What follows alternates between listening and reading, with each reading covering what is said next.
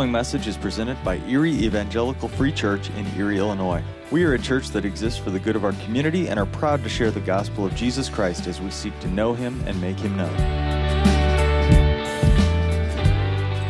Several weeks ago, I was taking my kids for a walk, and we just kind of got out of the house. We go for a walk. We have a normal loop that we walk from our house. We walk around, and then we walk over to the fire station, and then we walk, past King's Closet, and then up through the middle of town. And if you've been that way, you've been by King's Closet and kind of headed into the triangle, as you're going towards the triangle on your left side, there's this thing that is on a pole in the sidewalk, has a cord, and you can actually pick it up and you put it to your ear. You have to put coins in it, and you can push in numbers, and it calls people. And there's a payphone there. My kids had no clue what this thing was. Dad, what's that? Well, kids, and so then I start feeling really old. In my day, when I was a kid, we didn't all have cell phones in our pockets. If you wanted to call, and I told them the story of how when I lived in Nashville, I'm like, that was like an 8-hour drive. I drove 8 hours away, and when I got halfway, there was an Arby's at this town, and I'd stop and I'd call mom and dad from the payphone. You had to know people's numbers and everything. It was crazy. And my kids are just blown away by this fact. But the point here is that we all understand, right? If you're of a certain age, you know what a payphone is. If you're of a certain age, you probably don't know. And even if you know, you've probably never used one. Right? Because things in life change. Right? Things that were once indispensable to us, that we needed, become obsolete. And it's not that the need that's present changes, right? Because we still have a need to get a hold of people when we're out and about, when we're traveling, when we're going someplace. We still need to get a hold of it. The need hasn't changed. But we find more efficient ways to meet those needs. Why do I bring this up this morning? Because the unfortunate reality is that more and more people see the gathering of the church this way. It was once indispensable. It was once necessary. But anymore, there's lots of better ways to do church than gathering together on a certain day, in a certain place, at a certain time. Where we live in an age where we can jump online at any given time and hear the best preachers in the world. We can listen to the most epically moving worship music. We can hear the greatest teaching. And we can do it all from the comfort of our living room without ever taking off our PJs. Right? If this is the case, how can the gathering of the local church still be necessary? Is it still necessary? Now, you can probably guess what my answer to that is going to be. Yes, the gathering of the local church, what we do here today, is still necessary to our lives. And here's the thing. God still thinks that too. God's word still teaches that. So the question is not, is the local church necessary? Is gathering together as the local body necessary to our faith? The real question we have to confront is, why is the gathering of the church still vital to your faith and to my faith today? Over the next 4 weeks, this is what we're going to be talking about. We're going to look at 4 crucial aspects of the gathered church, of why this is important to a biblical faith, of a life lived in complete surrender and submission to Jesus Christ. Okay, and before we even get into it, I'm going to give you the overview of the next 4 weeks. If you want to remember what we're talking about for the next 4 weeks, I'm going to give you 4 words. Okay? Upward, inward, outward, forward. Upward, inward, outward, forward. Say those with me. Upward, inward, outward, forward. One more time. Upward, inward, outward, forward. Why is the gathered church still vital to your faith and my faith? Upward, inward, outward, forward. So let's get started. Today, we're going to discuss the upward importance of the gathering of the body of Christ. And the first thing we're going to see in this upward importance is that gathering reminds us of God's majesty. Gathering reminds us of God's majesty. And again, we're going to start in 1 Chronicles chapter 16, verse 23 through 27. And this is part of King David's prayer after he's been anointed as king over Israel. He gives this prayer of thanksgiving. And as part of this, verses 23 through 27, he says, "Let the whole earth sing to the Lord. Proclaim his salvation from day to day. Declare his glory among the nations, his wondrous works among all peoples. For the Lord is great and highly praised. He is feared above all gods. For all the gods of the people are worthless idols. But the Lord made the heavens. Splendor and majesty are before him. Strength and joy are in his place." Did you hear the command here? Did you hear what David commands right at the beginning of this? He says what? The whole earth is to sing and declare, "Great is the Lord, splendor, majesty, strength, and joy are his." The whole earth is to sing, to declare. This is the work of all of creation. That includes you and me. The work of all creation is to sing and proclaim the glory of God. When we gather together in this time, we do this in a small way, right? We will never, this side of eternity, have all of creation at one time singing, praising God, declaring his glory and his majesty. Okay, it's never going to happen. But when we come together as a church, we get a small slice of that, right? Look around for a second. Look around. Look to your right. Look to your left. If you're able, maybe turn back, right? When are we ever all together?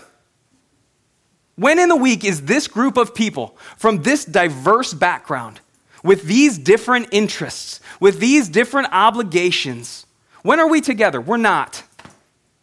But we come together as the gathered church. To say this is not about, we are not gathered together because we share some common hobby, or we work in the same area, or we live in the same community. We come together because of the glory and the majesty of God. And so we praise him. We proclaim his glory at the top of our lungs. So David says all of creation is to proclaim the glory, and this is what we do. When you look at the New Testament, we see a similar command. If we were to jump ahead to Hebrews chapter 12, verse 28, the author of Hebrews says, "Since we are receiving," right, this is the believers, all believers, everyone who has confessed Jesus Christ as their Lord and Savior, "Since we are receiving a kingdom that cannot be shaken, let us be thankful. By it we may serve God acceptably with reverence and awe." And it says, because of God's majesty, because of his unshakable power, how do we respond? With worship. We respond with a collective praise of our God.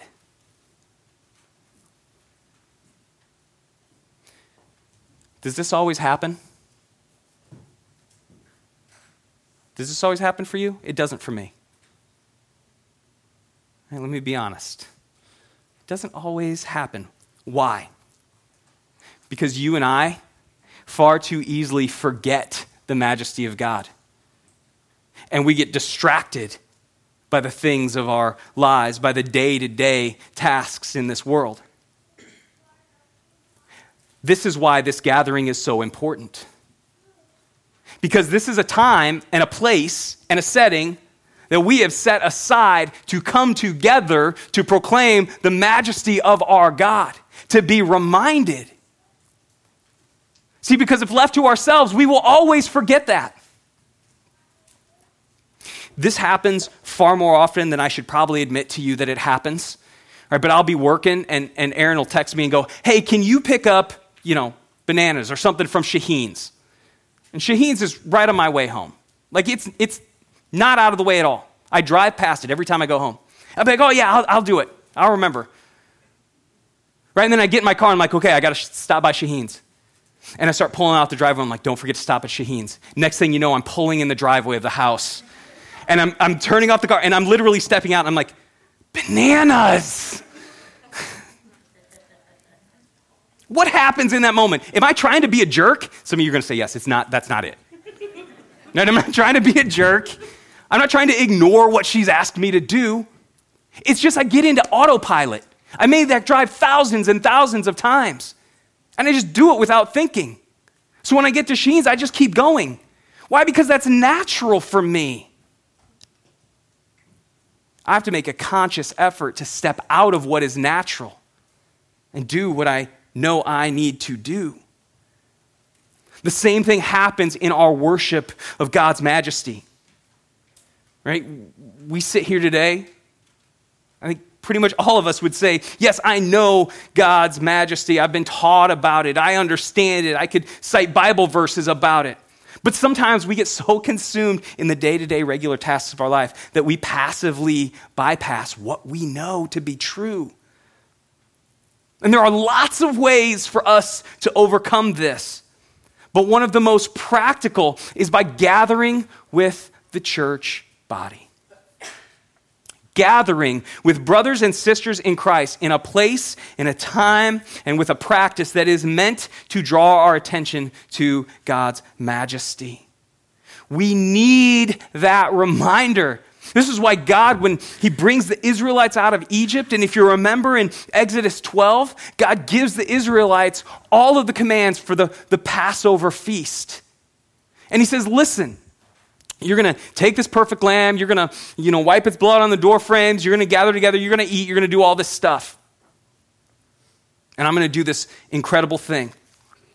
But in Exodus 12, verse 14, God also commands them this.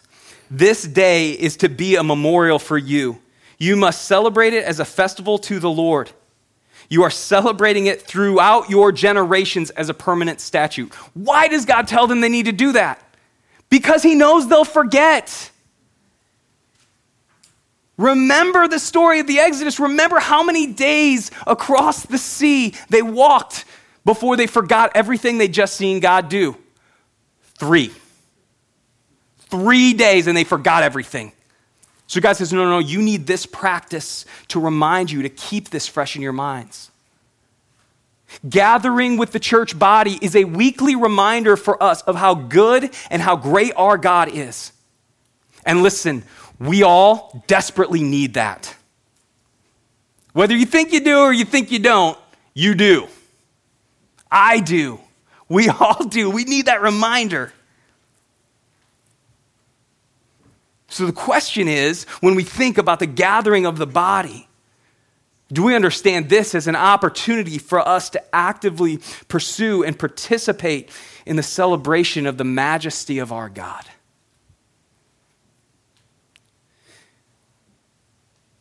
Gathering reminds us of God's majesty. And while gathering reminds us of God's majesty, we also see that gathering reminds us of Jesus' sacrifice. Gathering reminds us of Jesus' sacrifice. I'm going to read for you from the book of Habakkuk, or Habakkuk, however you want to pronounce it.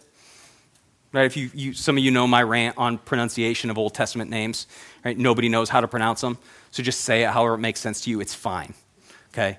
Habakkuk chapter 3, verse 16 through 19 says, I heard and I trembled within. My lips quivered at the sound. Rottenness entered my bones. I trembled where I stood. Now I must quietly wait for the day of distress to come against the people invading us.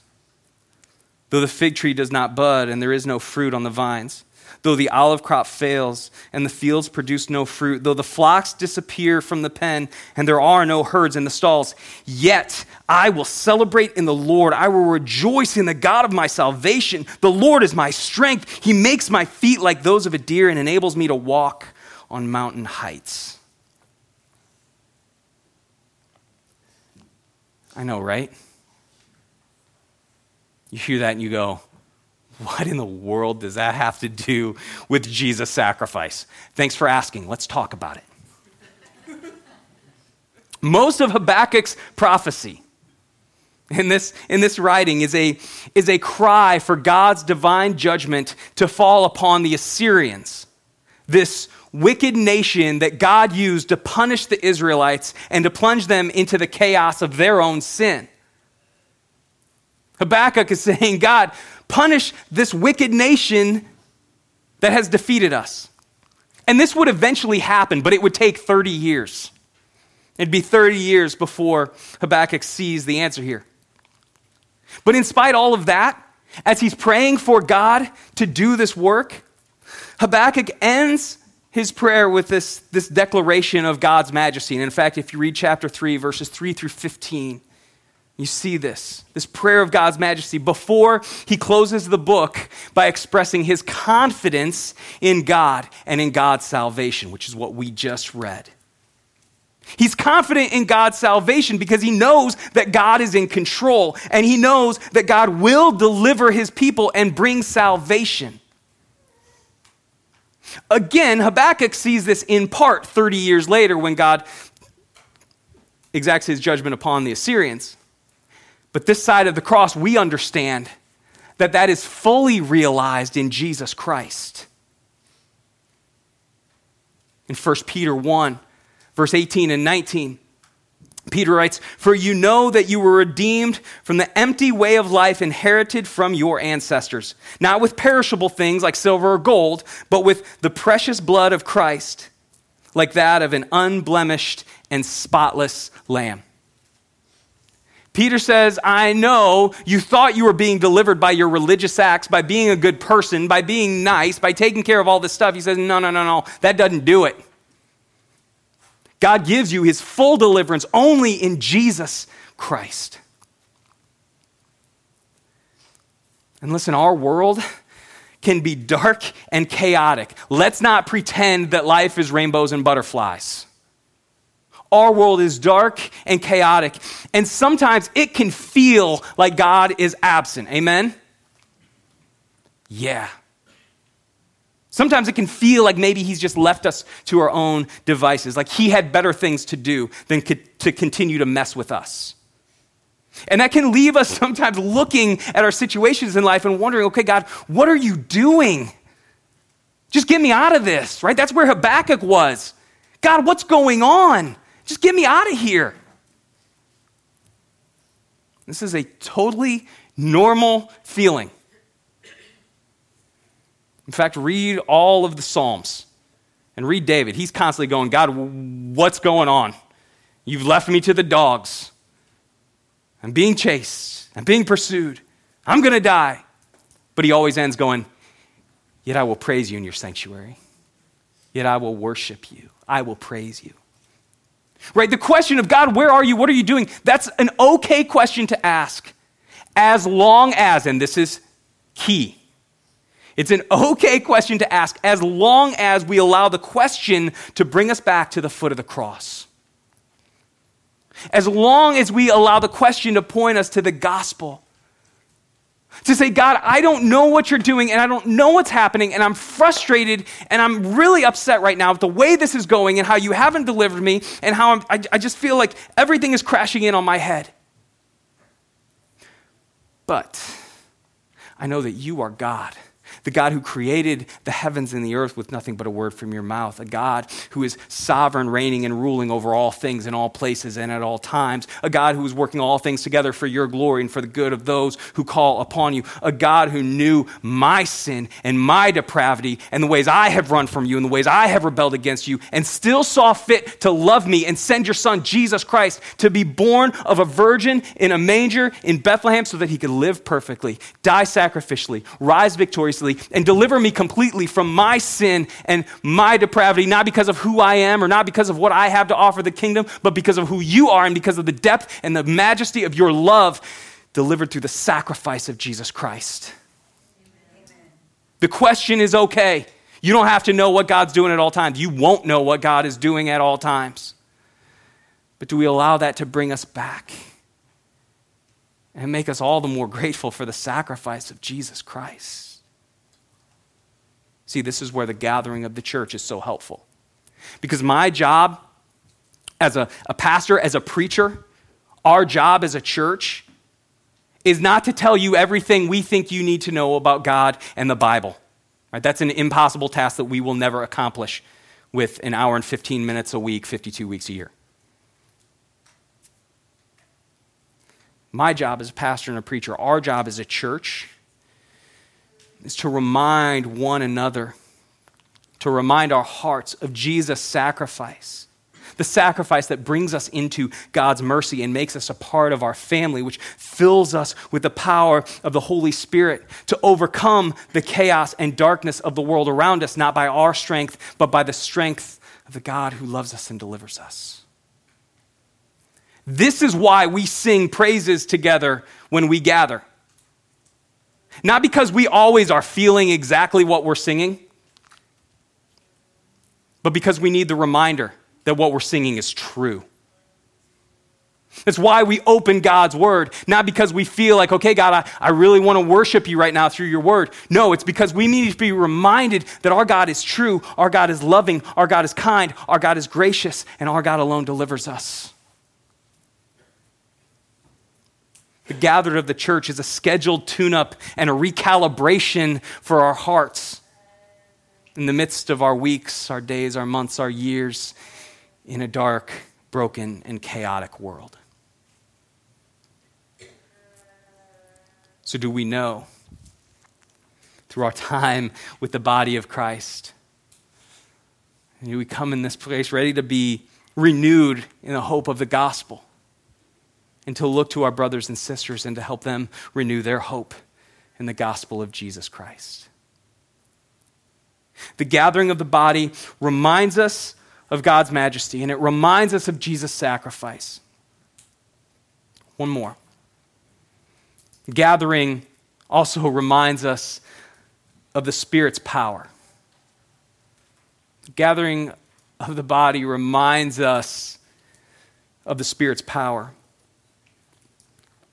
In Ephesians chapter 5, verse 18 through 20, the Apostle Paul writes, "Don't get drunk with wine, which leads to reckless living, but be filled by the Spirit, speaking to one another in psalms, hymns, and spiritual songs, singing and making music with your heart to the Lord, giving thanks always for everything to God the Father in the name of our Lord Jesus Christ."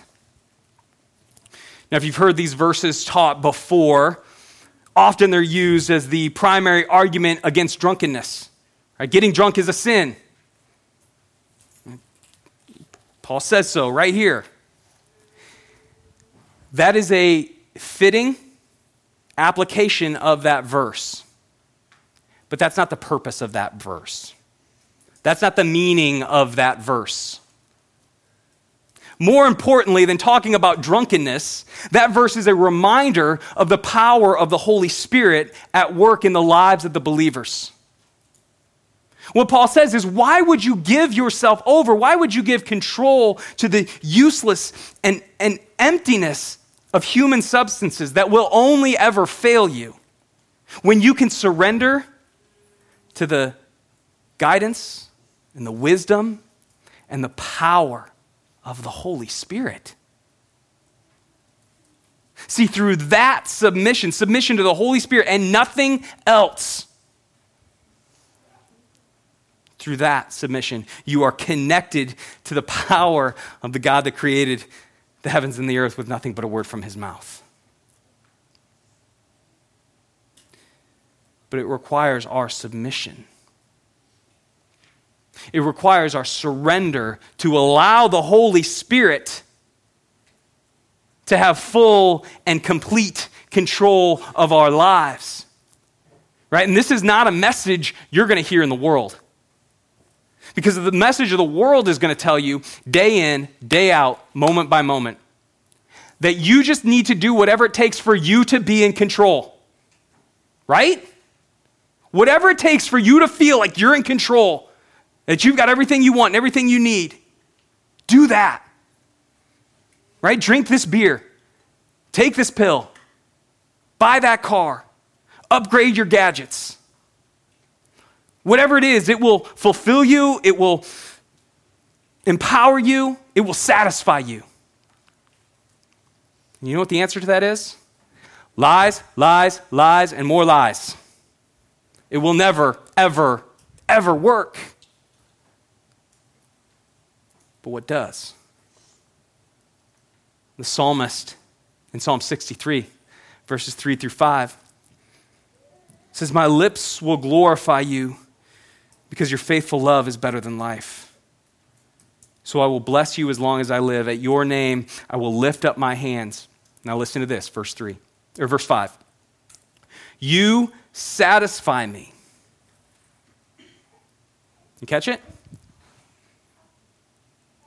What satisfies? What empowers? What fulfills? You. You satisfy me as with rich food. My mouth will praise you with joyful lips. See, it is only through the Lord, through God filling us with the Holy Spirit and allowing us to know him and love him and serve him, that we see, that we feel, that we know the satisfying and empowering love of God. Part of the reason that we need to gather with God's people on a regular basis is because it is only through that personal touch of the family of faith that we are reminded what true power is. Right? It's only when we see God working day in, day out in the situations of our lives and the lives of the people around us that we truly come to understand the power of the Holy Spirit. We need to see this. Anybody ever heard of the Mandela effect? Anybody know what the Mandela effect is? So the Mandela effect is this. It's basically, if we're going to oversimplify it, okay? The Mandela effect is the creation of false memories. It comes from the fact that if you ask many people about who Nelson Mandela is, they'll know a little bit of his story, but they'll say, yeah, and he died in prison in the 1980s, right? Anybody know that Nelson Mandela died in prison in the 1980s? Don't raise your hand, because he didn't. But you will talk to many, many people who are convinced that yes, he did, he died, but instead he died in 2013. He became a president. It's crazy, but people are certain he died in prison in the 1980s. Or think about, played Monopoly? Anybody playing Monopoly? Right? Think of a Monopoly man. Uncle Moneybag, I forget what his name is, Uncle Moneybags or something like that. And he has the top hat and the mustache and he has the monocle, right? No, he doesn't have a monocle. He's never had a monocle. It's never been there. Anybody remember as a kid going to the grocery store and choosing, trying to go, okay, we're getting peanut butter, and we've got like Skippy and Jif and Jiffy. You know, those are the three main peanut butters. Did anybody ever eat Jiffy peanut butter? No, you didn't, because there's no such thing.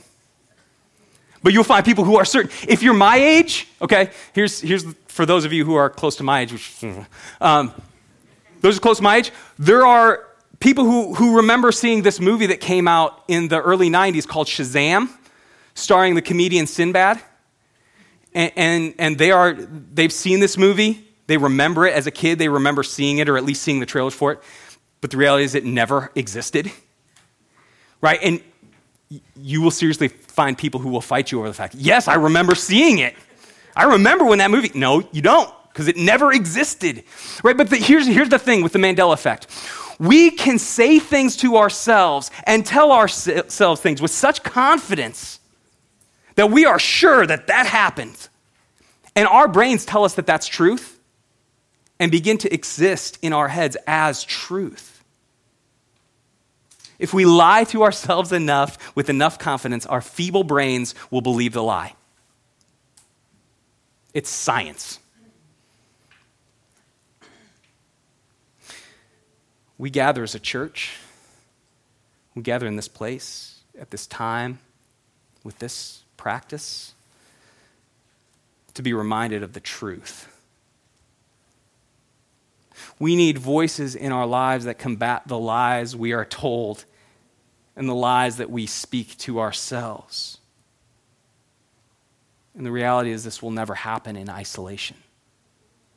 Because in isolation, we will put those lies on repeat. And they will go round and round and round and embed themselves in our brains and in our hearts and in our lives. So sure, you go out this week. You can watch sermons online. You can listen to podcasts. You can read great books. And here's the thing, I encourage you to do all of those things because they are all good and they are all helpful and they are all beneficial. But they will always be generalities in your life. There'll always be something out there that those people say, those people talk about, those people believe. You only get truth spoken over your life when you live in community with your brothers and sisters in Christ, when you come together to proclaim the goodness of God, of his majesty, of Jesus' sacrifice, and of the Holy Spirit's power in your life. Are our hearts consumed with and satisfied by what God speaks to us through his Holy Spirit in our lives with one another, in our time of lifting our voices together, in our times of looking at God's word together and having conversations, in being a family? Our gathering together each week for this 60 to 80 minutes is not and cannot be the entirety of our Christian faith and worship. But physically gathering with the local church body, with your brothers and sisters in Christ, is an indispensable practice of the Christian faith. It is a key component to maintaining a spirit that remembers God's majesty, Christ's sacrifice, and the Holy Spirit's power in our lives. Church family, let us never forget the fullness of God's love for us and his provision for us to know him and love him and serve him with all that we have and all that we are. And in doing so, may we never forget the gift he's given us in the family of the local church to help us to grow and to mature in our understanding of his grace and his mercy, and to have a proper response to his immeasurable greatness as we know him and make him known in whatever places, by whatever means he has called us to in the weeks, the days, the months, and the years ahead. Let's pray together. Father God, you are great and awesome indeed. And we know there is none like you. And we thank you for who you are. We thank you for how you love us and care for us, how you deliver us. And we thank you for the gift that we have of being a part of your family. Not just as those who are saved from our sin and then let go, where you go, okay, I saved you, I did what you needed, okay, now don't mess it up. But that you continue to provide for us every step along the way. You do that for us as individuals, and you do that for us as the family. And one of the ways we know you have done that is through the local church, through this local body of believers. And Father, I'm so thankful for this local church, for Erie Evangelical Free Church, for the blessing that you've given many of us of being a part of this place, of having the blessing of sharing with one another, of reminding one another of your majesty, of Christ's sacrifice, of the Spirit's power. We pray that you give us the boldness and the confidence to continue to do that. And Lord, I thank you for our brothers and sisters in Christ who are gathering all over the world with their local family. They are our brothers and sisters, but Father, you have put them in a place at a time with a purpose as well. And so we pray your blessing over them, that they would be reminding one another of your majesty, of Christ's sacrifice and the Spirit's power. And God, we do all of this because we understand that you are the great and awesome God who saves. None of this is because of who we are. It is all because of who you are. And so with the breath that you have put in our lungs, we praise you and honor you and cry out, great are you, Lord. Lord, we love you. And in your great and awesome name we pray. Amen. Thank you for listening to this week's message. If you'd like more information about Erie Evangelical Free Church or our ministries, please visit www.erieefree.com or join us in person at 1409 16th Avenue, Erie, Illinois.